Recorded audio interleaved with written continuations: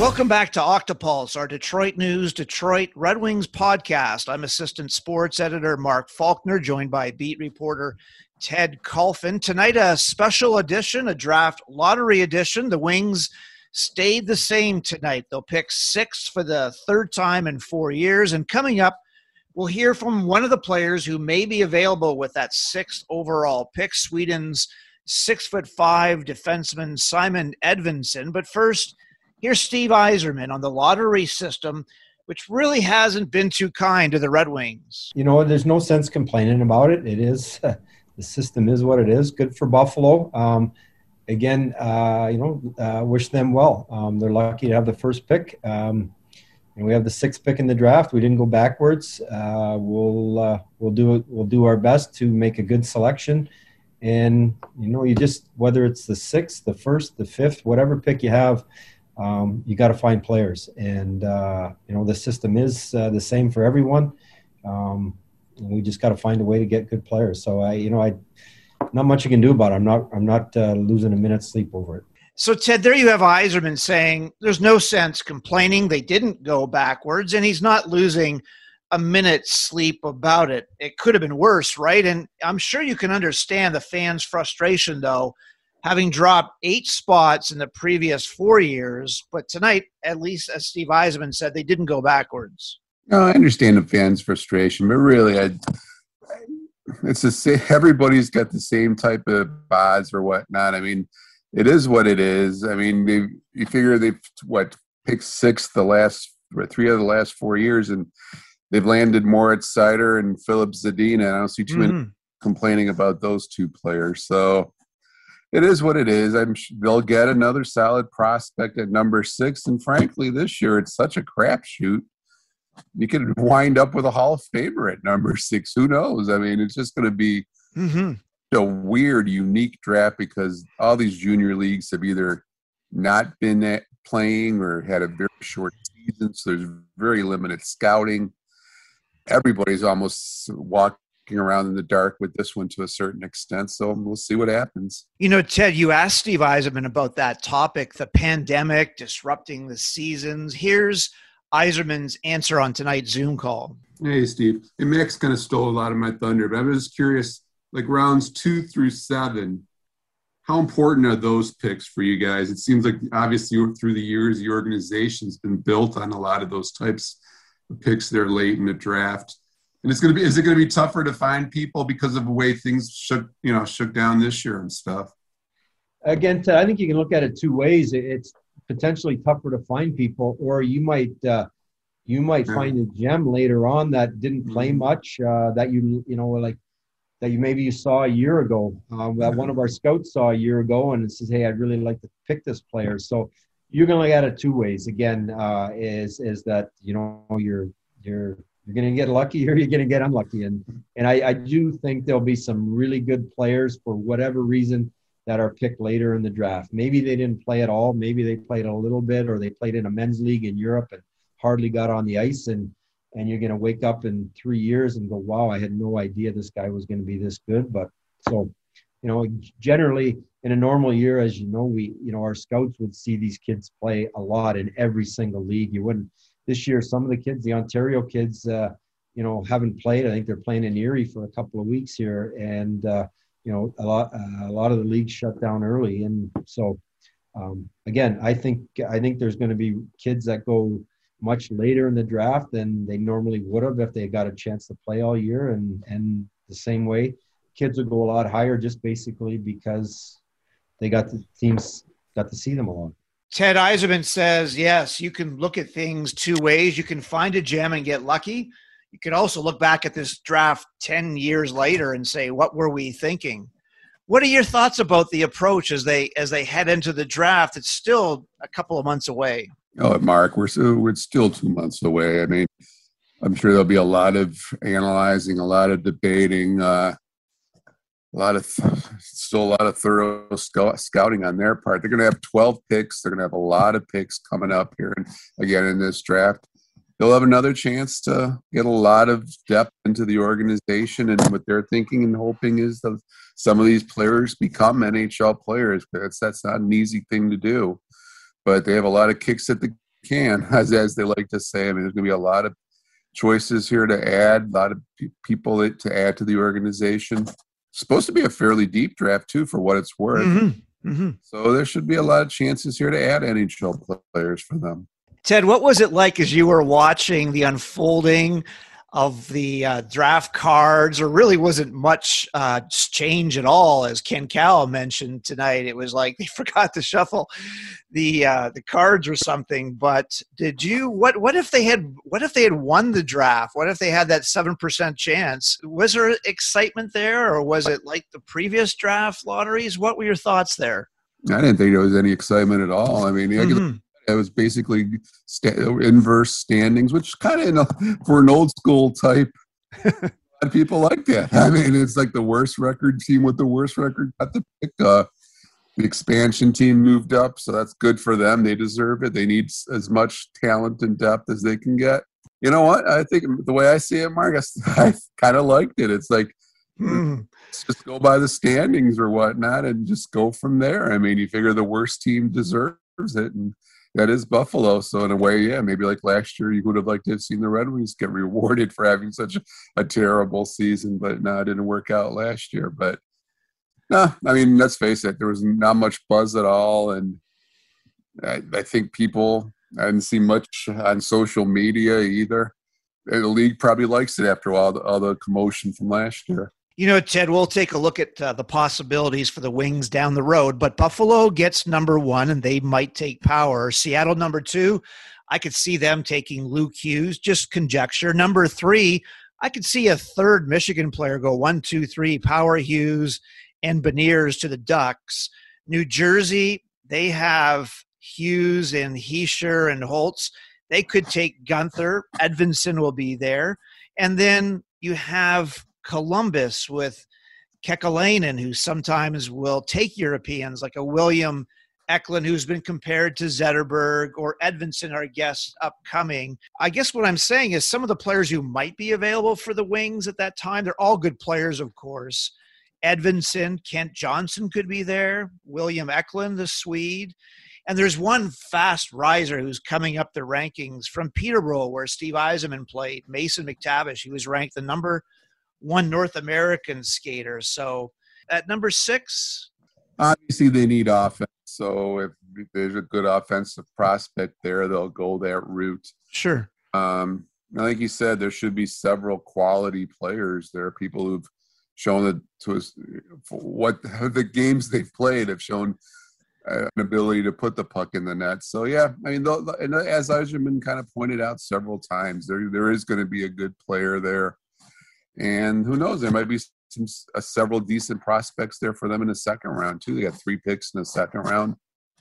But yeah, all things being equal, I think they would like to add another forward. Time now for our interview segment with that defenseman we were talking about earlier, the Frölunda defenseman, Simon Edvinsson. Joining us now is 18-year-old Simon Edvinsson, a defenseman with the Frölunda hockey program in Sweden, a top 10 prospect for the 2021 NHL draft on July 23rd, and a possible Detroit Red Wings draft choice. Simon, welcome to the podcast. Last year when I talked with your teammate Lucas Raymond, who was the Red Wings' first-round pick, a 4th overall choice, he talked about the benefits of playing in the Swedish Hockey League. For example, he said he learned so much from Joel Lundqvist, who's the twin brother of Henrik Lundqvist. Joel played in the NHL with Dallas. He's 39. He's a legend in your league in Frölunda in Gothenburg. He's 39 now, Simon. He still had 10 goals this year. And I'm just wondering, like Lucas was saying, just how important that is to form these friendships and learn so much from someone like Joel Lundqvist. Yeah, thanks for having me. Yeah, of course. He's been a lot of games. He's played a lot of games and been everywhere around the world. And just to listen to his experiences and to play and to train with him as a leader, and just do everything like he does. It's a great training and great experiences. It really is, isn't it, Simon? Because even Moritz Seider in Germany, he said he got to meet other families. They invited him over to dinner. He learned off-ice habits, on-ice habits, what it's like to be a pro. And for a lot of hockey fans over here, Simon, someone like, say, Owen Power, who came from Toronto, went through the Chicago Steel, he played in Ann Arbor here with 18 to 22-year-olds. And another player I talked to last night, Chaz Lucius, a center with the USA Hockey's under-18 team. He played with players his age, and there's bonuses and pros and cons to everything. But as Moritz Seider said, it's I don't know if it's a cultural thing, Simon. Yeah, of course, you learn a lot when you talk to these guys. They're really good hockey players, and yeah, they've been through a lot. Also, we have a lot of guys that have played on a high level. A lot that gone through Frölunda and came to the NHL, and just to listen to their experiences is real learning. And of course, when you maybe sit next to someone like Joel and just see what he does. He's so professional every time. Every time he do something, like in the gym, on the ice, it's always 100%, and yeah, it's fun to watch. And Simon, what about the level of play in the Swedish Hockey League? When I talked to Lucas Raymond last year, I said, Lucas, your career path is similar to Steve Yzerman's, who played on the Peterborough Petes, and they played 4 lines in Peterborough, Simon, and they were a defensive-minded team. And Steve Yzerman didn't get the amount of ice time that he would have maybe on another team. And Lucas was a healthy scratch last year, as you know, and he played in 23 games there. He had 4 goals, a lot of defensive hockey, and he learned a lot of skills. But I'm just wondering what it's like then to play in a league like that where defense is first, you're playing against men, you have to make quick decisions. What was that like this past year for you? Of course, it's tough games. Yeah. Every team here in the SHL is really good. So when I get the honor to play with Frölunda, it was really fun. But you always need to be alert. They are heavier and faster. Some of the guys that you meet, and of course you need to think. How should I do in that situation? And just to think hockey every time. Just to be on all the time. And yeah, one step away from the game and you're completely lost. So you need to be focused every time on the game.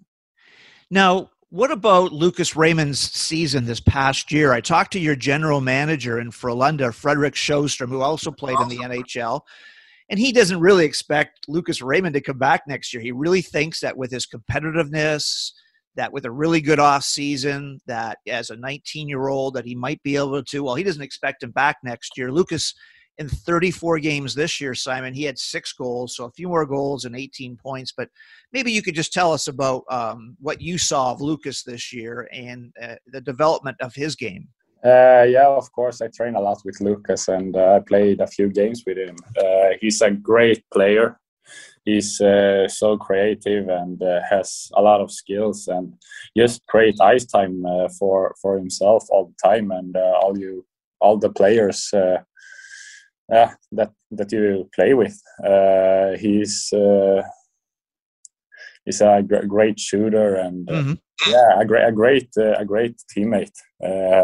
So I really think if he takes the next step into the NHL, he's gonna do that really good. So yeah, I think so. Simon, you just talked about working out with Lucas, and Lucas told me about his mom being a trainer, and then you've told me before we started the interview, your mom's a trainer too. And when I talked to Lucas, he goes, "Look, I still listen to my Frölunda coaches and their trainers." And he said it was interesting that his mom was able to help him and eat properly and everything. So I'm just wondering what it was like, the two of you. I guess my question would be, what is it like with you, the two moms that know so much about nutrition and health? Of course, it's that Lucas said. You listen to the Frölunda coaches and train with them. Then after it's the talk about what you should eat and everything home. You listen to her too. Maybe when you feel that you have to stretch or just do some more. To get smoother or something in the body, you just talk to her and and she helps with that, and it's really good to have that. Now, Fredrik Sjöström also talked about your defensive game, Simon. He thought that you were underrated that way, that a lot of people talk about your jumping into the play. And although your offensive numbers aren't as high as you might have accumulated here in Canadian hockey or in U.S. colleges, he felt that your reach and your positioning and your edges helped out defensively. I'm just wondering what skills you think you've worked on over the last few years. You're at 197 centimeters, which is about like 6'5", 92 kilograms, which is in the 210 range. I just wonder what your thoughts are about your defensive game and what Fredrik Sjöström said. Of course, I train a lot with the defense coach here in Frölunda, just to get strong and win the puck battles, the loose pucks and everything, to have a good gap and just to train everything in the defense zone. So it's been a lot of training, and I feel like it gave results. Of course, I need to train a lot more at it. It's a long way from done, but it's been a lot of practice on every position on the ice, just to jump on in the place and to be a good two-way defenseman. We talked a lot about and just to train to be as good as possible at it. Yeah, you know what, Simon, that's exactly what Fredrik said too, that you should be considered more of a two-way defenseman. And that when I look at your stats too, and he said, you guys play in so many different teams. And he said, that's also a bonus as well. So with Frölunda, 10 games, 1 assist. With Västerås, 14 games, 5 assists. And then with Frölunda's under 20 team, Simon, you played 14 games, 1 goal, 5 assists. I have a question about the World Championships in Texas. The U.S. coach Dan Muse, I talked to him the other day about you, and Dan said they actually watched tape about you, and they were really keeping an eye on you because he said, this player really likes to jump into the rush, and we really have to, as you said, like keep our gaps on him and move up into the rush. And I just wonder what your thoughts are. We just talked about your defense, and you did mention about moving up into the play. What's it like making that decision when to, stay back and make the safe play, but also when to join the attack and create some offense? I try to maybe go up with the puck and deliver it to my teammate, and then jump up to the play and create chances in the O-zone. So I think a lot of I create myself some ice and just get a good position and to create a play from there. I think that was the unlucky from last year this year, that I create the opportunities, but I didn't took them so good that I should have done. I maybe passed to someone to open net, and I get some unlucky, and maybe I just didn't took the shot when I should have, and it was a lot of that. So it's a lot of that I need to practice this summer and before we get into the games again. So it will be a lot of practice of shooting and a lot of video clips. So yeah, I look forward to the next season.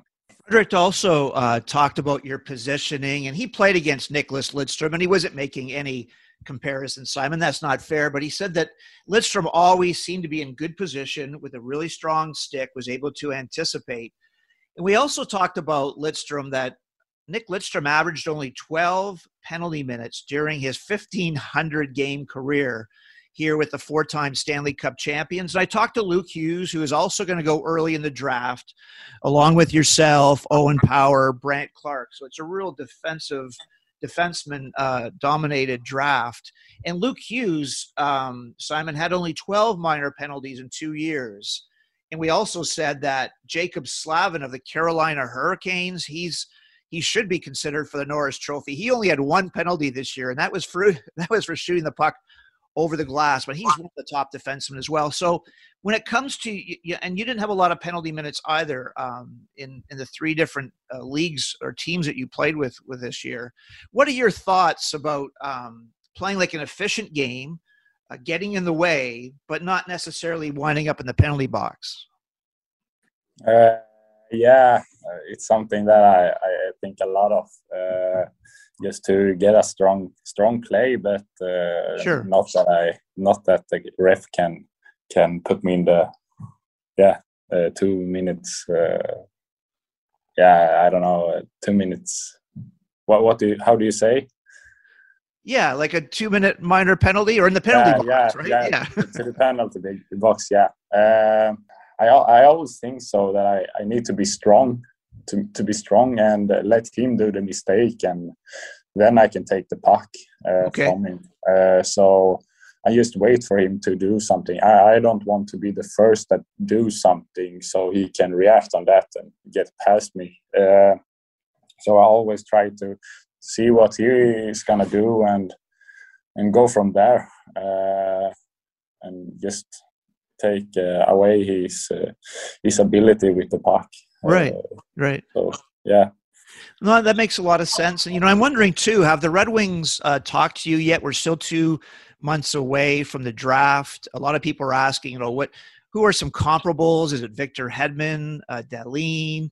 Has Nicholas Cronwell talked to you yet? Håkan Andersson? What are your thoughts about the Red Wings? And have you talked to them? And if you were to be drafted by the Red Wings, where one year, Simon, in 2008, there were 9 Swedes that were on the roster at one point. So, yeah, the Red Wings, have they talked to you? And what are your thoughts if you were drafted by them? Yeah, I talked to them. I talked to Håkan Andersson, the scout there. And we had a great chat. Also, if I get drafted by Detroit, it would be a really fun. I have a lot of Swedish friends that are in Detroit, and also there are really good players in Detroit that I look at. One of them is Moritz Seider.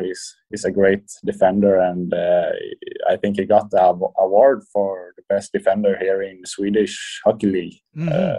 So, yeah, a lot of great players and a really good club with a lot of good history behind that, and a really good team.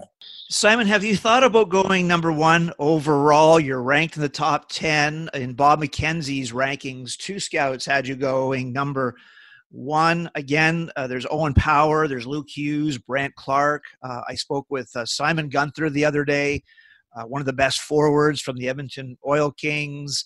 Have you given any thought to that? Does it really matter to you? Does it matter if you go number 1 overall? What are your thoughts on that, Simon? No, actually not. I haven't thought about it so much. I'm just thinking the draft as a fun thing and exciting thing. Right now, I try just to focus on myself and to be a better hockey player. Just to train hard and be better on everything to be as good as possible when the season starts. So not so much. I have not thought about it so much actually. And you mentioned Moritz Seider, and you're right. In 41 games this year, he was named the top defenseman with Rögle, 7 goals, 28 points. What were your observations about a player that Steve Yzerman took 6th overall from Mannheim, Germany, and he was able to develop for a year in Grand Rapids, another year in Sweden, and now he feels he's ready. When I talked to Moritz Seider, he said, I'm 100%. I'm going to go and make the team. And I'm sure Lucas Raymond has that opinion now too, as Fredrik Sjöström said, that he's ready to make the leap. What did you see about Seider's game? He's bigger and stronger, and it seemed like he was developing his offensive game as well. Yeah, I met him, I think 2 times. Okay. And he's a really strong guy. I think I met him one time in the corner, and I just felt, wow, he's a strong guy. I watched at him a lot that game. He's young and strong, and just a skilled defender too. He's a really good defender. Simon, just a couple of more questions. I wonder if you had any opinion on a goaltender who might be available, who's ranked 10th overall by Bob McKenzie, a goalie with Luleå, Jesper Wallstedt. He's 6'3". He's really developed quickly, and in 22 games this year, he had a 2.23 goals against average. I'm speaking to him next week as well, because Detroit has 2 picks in the first round, and there are some scouts who feel that Jesper Wallstedt won't last until Detroit's 2nd pick. But I just wonder if you had a chance to see him play. And he certainly made a name for himself developing through the Swedish system. And Jesper said that he would like to be the first Swedish goalie to be taken in the first round. So did you play against him? Have you heard about him moving up in the Swedish ranks? Yeah, I've heard about him. I don't think that I played against him, just some camps. Sure. Yeah, he don't create so much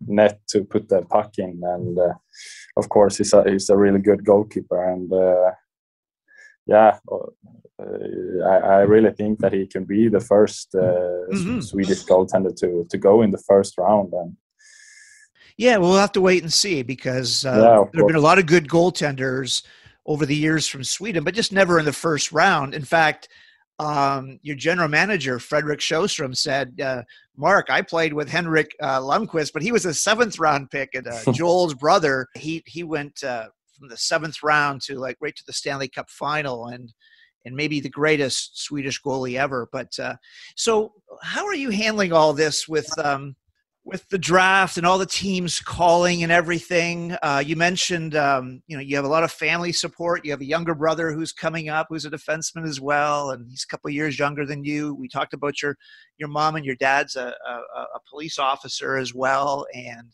I just wonder what it's like in Gothenburg as you're getting ready. You've got 2 months to the draft, Simon. So what do you make of all these things that are happening? Because Fredrik says you're really calm and you sit back, you're a student of the game, but it must be also pretty exciting too, these next couple of months before you find out, where you'll be drafted, and then probably come back and play for London next year.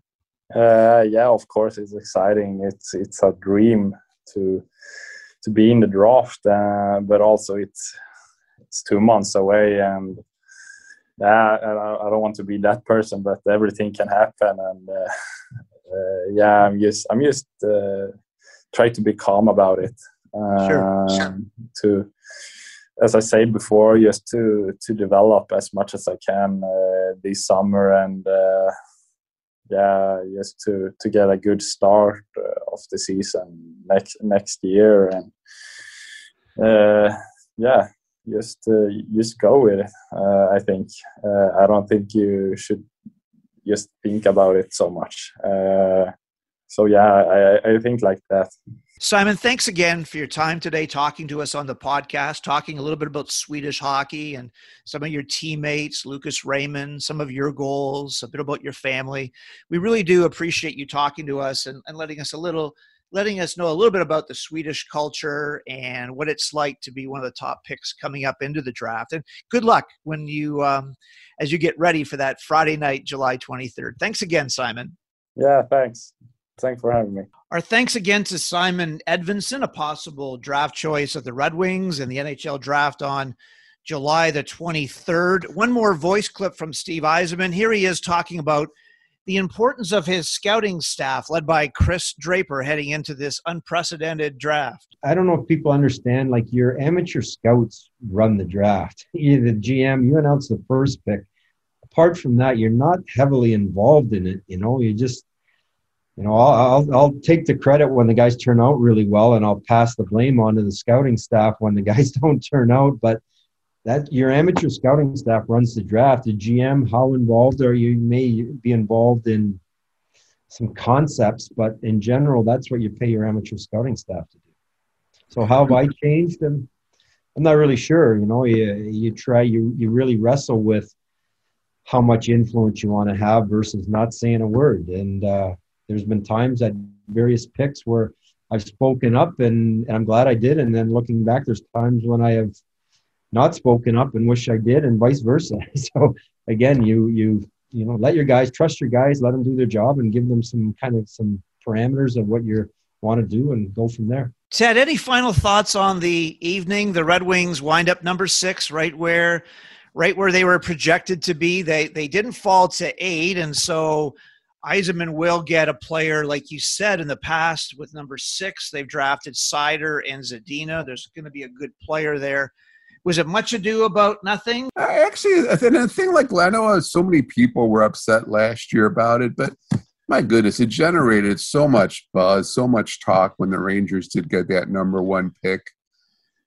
There's nothing wrong with it. And I think anytime the league can get out there in that way and be talked about, dissected, I think it's a good thing. So on the flip side of that, with having it so fairly boring, you could say tonight, just to counterbalances last year. But there's something to be said for the worst team in the league, which the Sabres were, no question about it.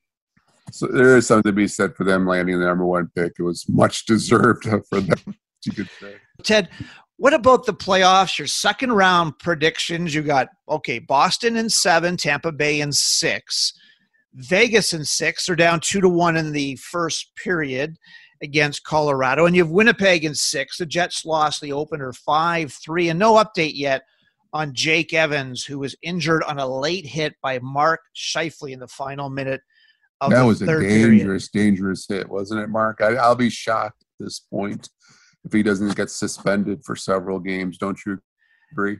It was really uncalled for, wasn't it? There was an empty net goal. You've already lost the game. Scheifele just ran him from the blue line in. And Evans didn't get up, did he, Ted? So there's still no. So I mean, suddenly, if you lose him you lose Scheifele for the rest of the series, there's a couple of banged up players there. All of a sudden, the way Montreal's playing, boy oh boy! All of a sudden, you wonder if Montreal could suddenly swing things around in that series. Carey Price is playing at another level right now, and whenever he does that, boy, that's a dangerous team. And you're seeing a lot of that young depth Montreal had coming to fruition. A lot of those young players are playing well.